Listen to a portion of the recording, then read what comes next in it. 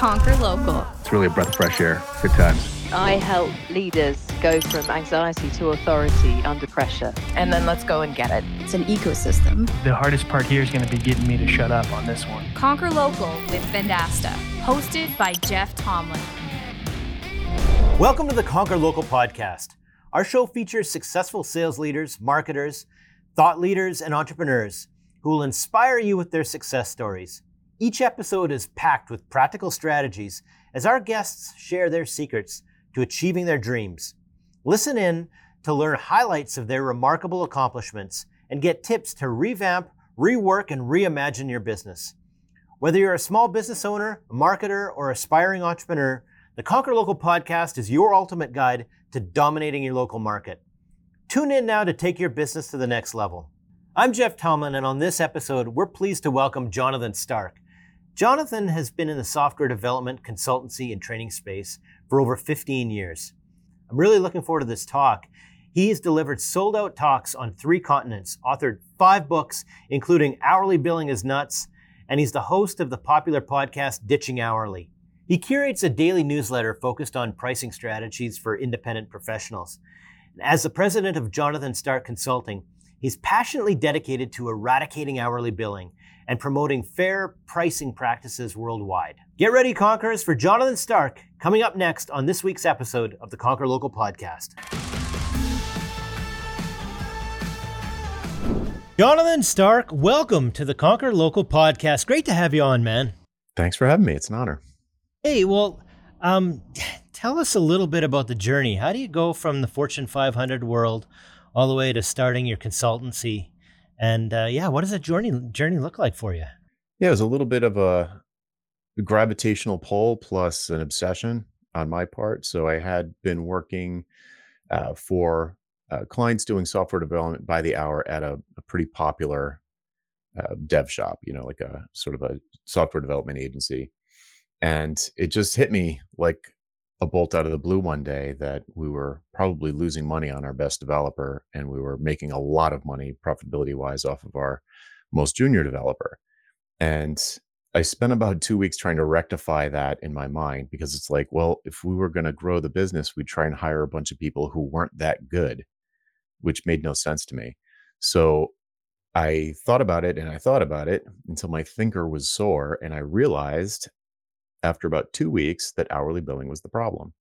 And once I identified that, I was like, well, if we were giving fixed prices of some kind, our best, fastest, most accurate developer would be the most profitable by a mile. All of a sudden it aligned. And then the more I thought about it, the more I thought about how hourly billing affects the relationship between you and your clients. The longer it takes you, the more you make, and the worse it is for them. In both ways, it costs them more, and also their opportunity cost is just, they want the software shipped. They don't want it shipped in 6 months. They want it yesterday.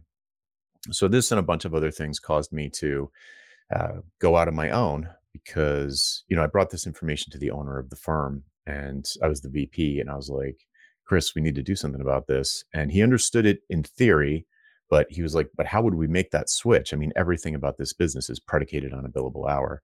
And I didn't have a good answer for that. So I went solo to try and figure it out for myself. And then I was just running an agency using value-based pricing and productized services and advisory retainers and subscription type things. And it went great. But all of my friends from the old world, my hourly billing friends, they kept asking me, how is it possible that this is working? How are you not getting killed on every project? Is it really better? Yes, it's way better. So then they started to ask me to teach them how to do it. And over a course of years, I built up a sort of body of work around this pricing, all this pricing stuff. And finally, in 2016, I published my first book on it. And basically from there, never looked back. All right. So I want to get into it then. So what's hourly billing sucks. And you explain that. I think that makes sense. So what are the alternatives? Sure. There's a bunch of things I advocate, but you could set a fixed price in a bunch of different ways. So the idea of let's start here. Hourly billing is not pricing. Generally the way it works is you give a client an estimate for how many hours you think it's going to take. They multiply that by your hourly rate. They give you a green light or not. But It doesn't matter if you say this is an estimate, this is an estimate, this is an estimate. They have to make a buying decision based on the number that you gave them. And if it goes over that number, it's a nightmare for them and for you. The project starts to get very uncomfortable if you've gone over their budget. So hourly billing is not pricing. It's just billing in arrears for some time spent. And what I try to have people do is switch to pricing. So start pricing and stop billing. And there are a whole bunch of ways you can price services. So for service business people, especially, I mostly work with independent people like soloists. There are 3 ways that I advocate setting prices, depending on what kind of work you do and what kind of work you want to transition to. The 3 big ways are to value price projects. If you're doing custom projects, which are sort of non-trivial, collaborative engagements where the client is involved to a maybe not heavily involved, but they're involved along the way. You're doing status reports and design review and all of these things with the client over the course of months. And it's got some done state, some point at which it will, mission accomplished kind of thing. That to me, that's a project. And if you're going to continue to do project work, then I would say value pricing is a great way to potentially dramatically scale up your profits. The 2 other ways, we can go into whichever ones you want. The 2 other ways are productized services, and the last way would be some kind of product or info product. Okay, so my baseline knowledge here, I'm a big fan of value-based pricing, and we've gone through exercises to revamp our pricing a number of times. It makes a lot of sense to me. You've got a value metric, and you basically structure it so that as the client gets more value out of that product and gets more usage out of it, the price scales with it. And so help me understand how you can do that on the service side of things. I have an idea, but I want to make sure I understand how you'd scale that. Sure. So if you want to stay solo, so if you don't want to scale up by hiring people, which is a way to scale up an hourly model, you just hire a bunch of people that are junior and you mark up their time. So that's an approach that can work if you want to be a manager, if you want to be a boss. But if you want to keep doing the thing that you love doing, then that's not a really viable approach. So you need to figure out some other way to create leverage in your business. Otherwise, you're going to be stuck at this maximum income forever. So value pricing is a great way to potentially scale up your income, disconnect your time from money, and scale up the amount that you can charge. And the air quotes trick to it, the growth comes from getting bigger and bigger clients who get more and more value out of the expertise that you're bringing to the table. Because if you're delivering higher value, you can set your prices higher and they'll still be completely acceptable to these bigger and bigger clients. So when I first went solo and I explained I said, "Oh, Dad, I quit this great job where I was the vice president and I'm going to hang out my own shingle." He was like, "Well, are you going to hire people?" And I said, "No." And he said, "Well, how are you going to scale up the business?" And I said, "By getting bigger clients."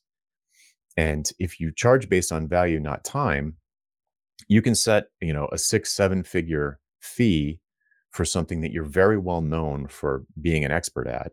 And if they are in a very high risk situation and the project that they've got going on is going to have big downstream effects for, 10,000, 100,000 employees, all of a sudden, writing me a check for $100,000 isn't that big a deal because it decreases the risk of screwing this big thing up even a little bit. So if you have tiny clients and they're barely getting any value of what you do, it won't help you at all.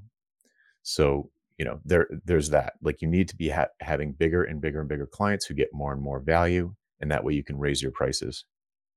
So I like that. As you're talking to your potential client, throughout the sales process, you have to understand exactly what their pain is that you're going to be solving for them, and most importantly, be able to quantify that so that you can put a value against it. Right. Yeah. That's correct. And it's napkin math. I mean, you're not going to get an exact number out of them, but if you're talking to a client that has, $1 million in payroll every month, and they've got this project that's going to increase their productivity across the organization, and they brought you in because they recognize you as the expert at this software package, Salesforce or whatever it is that they have, and they know it's misconfigured and they know they're not getting their investment out of it. Then the amount of a price that you could set that would be reasonable to them, there's a lot of lot of wiggle room there. So you don't have to have like an exact number or what's the budget for this project, but you do need to understand the success metric. What is the needle they're trying to move? And what would that mean for a company like this? So if you could increase productivity by 10% across even a couple hundred employees, that's going to have a meaningful bottom line impact for this business. And if they believe that some contribution that you can make is going to either increase the odds of that or deliver it to them more quickly, then that's worth real money. So, and if I heard you correctly, as you go through your process of scaling your business and profitability, your ideal customer profile is changing and you're going up market as you get better at your trade.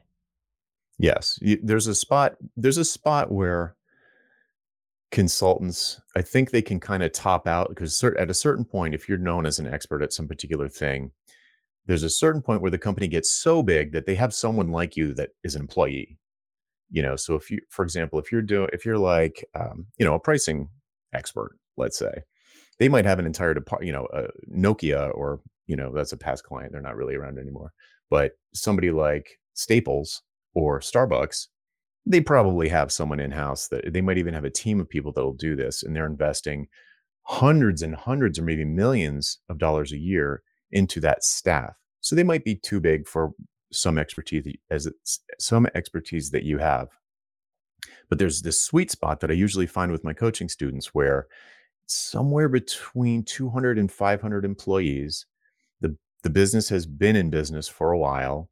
They're really familiar with their numbers, and they've got this bet the business project that they're nervous about. And they got to get it right the first time. They want to get it done as quickly and painlessly as possible. And you're the person, you are the go-to guy or gal for this kind of a thing. And they'll pay for that, even if it takes you very little time. Yeah, I get it. It makes a lot of sense. So I'd like to hear a little bit more about the other two examples that you have. Sure. You mentioned productized price or productized services, and right, and the other one. So and just jump products. into those a bit. Yeah. So productized service it's a hybrid between a product and a service, and it's sold or it's marketed as a product. So like a lamp at Target might come in a box. It's got benefits. It's got a picture. You can see what it is, and it feels very tangible. And you can understand what it would be like to interact with the lamp. But it's delivered, so it's marketed and sold as a product with all the sort of very clear, tangible as you can get for a service, like experience of what it would be like after you bought this thing. But then the delivery for the client who does buy is delivered like a service. So the big difference between the productized services and just like custom projects is that it's for a fixed scope that you sell usually at a published price. So as you attract prospects and they come to your website or they're exposed to your marketing materials, they see this very clearly defined thing that has features and benefits. They're super obvious to them. Like, yeah, that would be great. And then boom, there's the price tag. And here's a button that will allow me to take the next step, which is usually not a phone call. Unless the price is very high, it's usually not a phone call next. Usually it's like an apply now or some kind of intake, or it could even be a buy now button or join the wait list. But there's some call to action there. So it feels more like a product, like they're buying something like right now. So give us an example of like what thinking this way, what can it do to profitability overall? Mm-hmm. So the productized service specifically, or you could go through any of your examples, but as you start thinking about value pricing and as opposed to hourly, what is a typical transformation in profitability when people start to make the shift in their mind? I literally interviewed someone yesterday who I had a coaching call with about a year and a half ago, and this guy's a machine. He did everything that I said, and I said, well, how has it been? And he said that he has doubled his income. He's working the same amount. He likes his job. He didn't really want to decrease his hours. He's working the same amount. He's doubled his income, and he has massively improved his relationship with his clients. Like the experience of working with his clients is, in his words, just way more chill. And he's doing way better. And he's got enough time on the side to be writing a daily mailing list, running a weekly podcast, and building a SaaS product. while running his normal service business. Wow. Wow. So how could this go wrong? Like, are there any arguments against this approach? Oh, And, yeah. and what are the pitfalls? Sure. Hourly billing is very safe. You basically can't get yourself in trouble financially with hourly billing. There's no risk to it. If you work the hours and the deal is they're going to pay you for the hours, then you get, assuming the clients are not, assuming they pay, then, which is sometimes a big assumption, but assuming they pay, it's safe. There's no real risk. Therefore, there's no real reward. So the point at which people start to look for someone like me when they get really frustrated is when they realize that the better they get, the less they make. So they're working harder than ever and they're not getting ahead because they have to put in these out more time. They need more clients because they're finishing things faster. So they start to feel stuck at this. Usually it's around $150,000 to $250,000 revenue per year, and they're just stuck there and they're working like a dog. So, I probably ignored the actual question because this is a total soapbox of mine, but No. yeah. So it's a trap. The hourly is a trap, but it's very safe. But so if you're comfortable in there and you're happy with hourly billing, then ignore me. That's fine. But if you start to feel yourself in this trap, then there are probably a half a dozen ways out of it for service providers, maybe more, but there are ways out of it without, hiring a bunch of mini-me's to do what you do, only not as well. Well, I could imagine people thinking through this for the first time, especially on the service side, and it's probably something that we haven't thought enough about, over on our side. But I could imagine someone getting it and it feeling like a breath of fresh air because it's just like how a business increases their TAM, right? You've got different levels or different levers to increase, the market that you serve and the total available amount that you can earn. And they're typically things like adding, increasing the actual audience size that you're trying to focus on, or increasing, the value per customer that you can get at the end of the day. So this seems like a way that people can break out of the earning potential that they have at one time. Yes, but like you alluded, it's dangerous. There is risk. It's not without risk, but that's why it has a reward. So the thing that usually when people hear me talking about this or they encounter it somewhere else, a lot of people, a non-trivial percentage, but not most people, but some people immediately get it. Immediately they're like, oh, I've always hated it. It never made sense to me. And they go all guns blazing into, they read one book and they're like, okay, all my clients are going to be like this from now on. And they shoot themselves in the foot right away by giving a fixed price that is way too low. And they end up feeling like regretting it and wishing they had not done it. And they'll blame the concept of value pricing, perhaps, or hopefully they'll recognize that they didn't really value price. They actually tricked themselves into thinking they value priced it when really they did time and materials. Because it's so hard to flip your thinking away from scope first to scope last, which is what you need to do with value pricing. With scope first, like most people that bill by the hour, when they meet with someone and they're in a sales conversation, they talk about scope, because the next thing they're going to do is put together an estimate of how many hours it's going to take to do all the stuff you told them to do. And it's almost always too low because an hour or even a couple of hours is not enough time to uncover all the things that are going to happen in a 6-month project. There's going to be a lot of creativity. There's going to be a lot of surprises. Like every single time something happens is a surprise. So you're for sure, your estimate is too low, almost for sure. So what happens when you switch to value pricing, but you're used to thinking about scope in the sales meeting?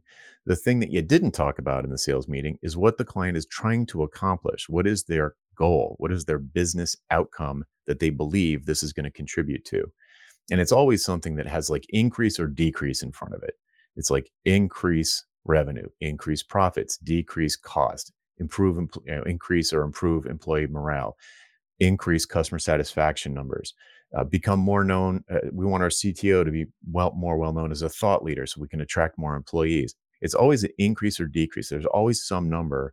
And if you don't spend that hour that you're talking to them finding out how they're going to judge how good of a job you did, if you don't find that out in advance, it's like shooting hoops with a blindfold on. You're just lucky if you get, hit the metric that they wanted. It's just luck.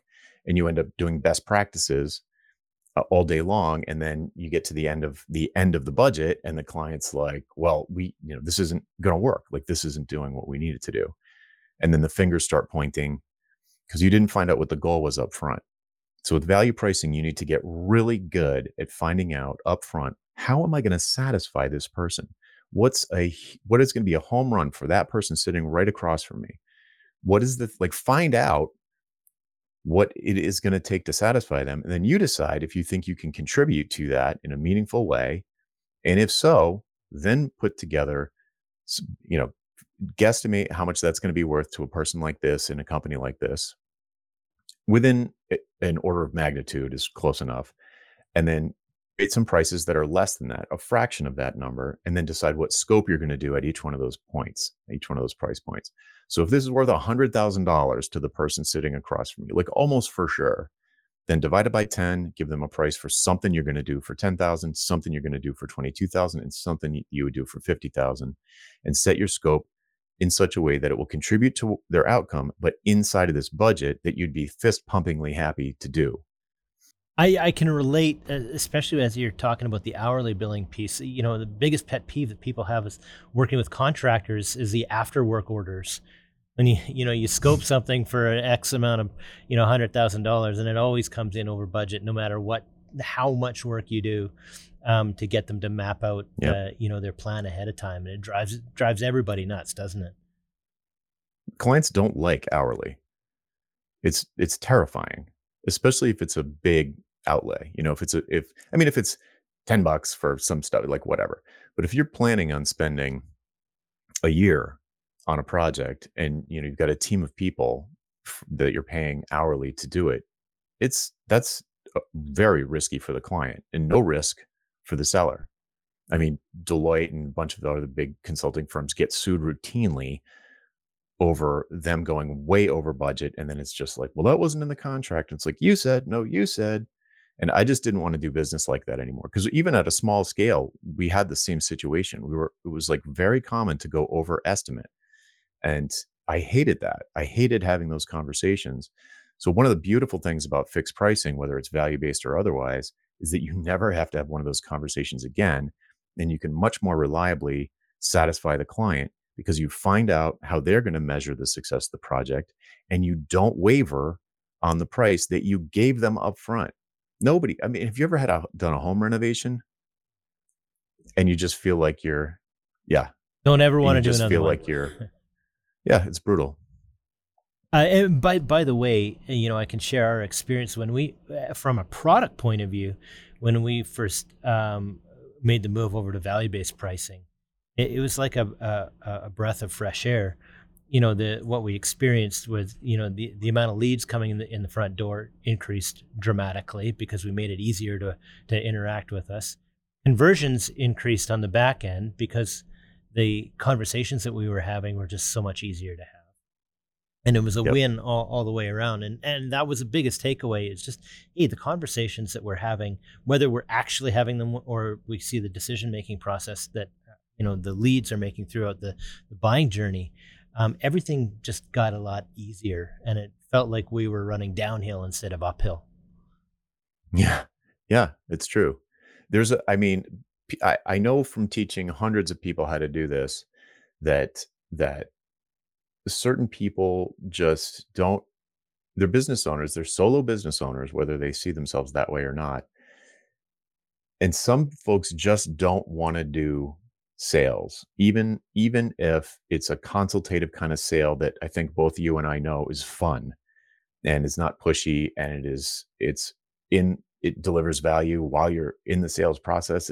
But some people are just like either introverts or whatever. And for those people, I think it can be a real long journey to flip their mindset away from cost plus, cost first, and to scope last. So productized services, I think, are a better fit for that group because you end up leaving money on the table, but in exchange for that, you basically don't have to do sales at all. It's much easier to close deals. They're not even deals. I mean, it's almost like you turn clients into customers instead of, these sort of high touch, long-term, custom, risky engagements.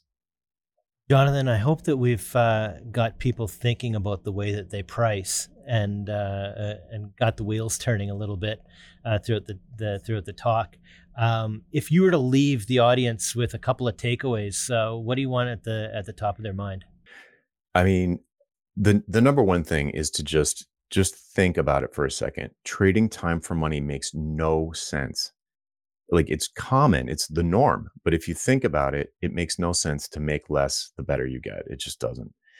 So once you recognize that, then it becomes a choose your own adventure of like, what is the best way to price? Instead of billing for my time, how can I price my outcomes, my products, my productized services, my projects? But if you don't disconnect yourself from time, you're just going to end up stuck. I mean, there's just no way around it. So yeah, I mean, we could have a whole conversation around positioning because you need to be seen as unique. Otherwise, you'll get undercut by competitors who are terrible at what you do because the clients can't tell the difference. So there's a whole component there, but that's a book unto itself. Well, if people wanted to continue that conversation with you, how do they reach out and get in contact with you? The best place is my website, honestly.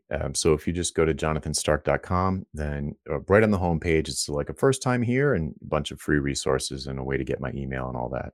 If you can't remember my name, just Google for the Ditching Hourly Guy and it'll come up. Amazing stuff, Jonathan Stark. I do hope that we got some wheels turning throughout the conversation. It's great stuff. Thank you so much for taking some of your time to sit down and chat with us on the Conquer Local podcast. Yeah, my pleasure. Anytime. Lots of great learnings from our conversation with Jonathan Stark.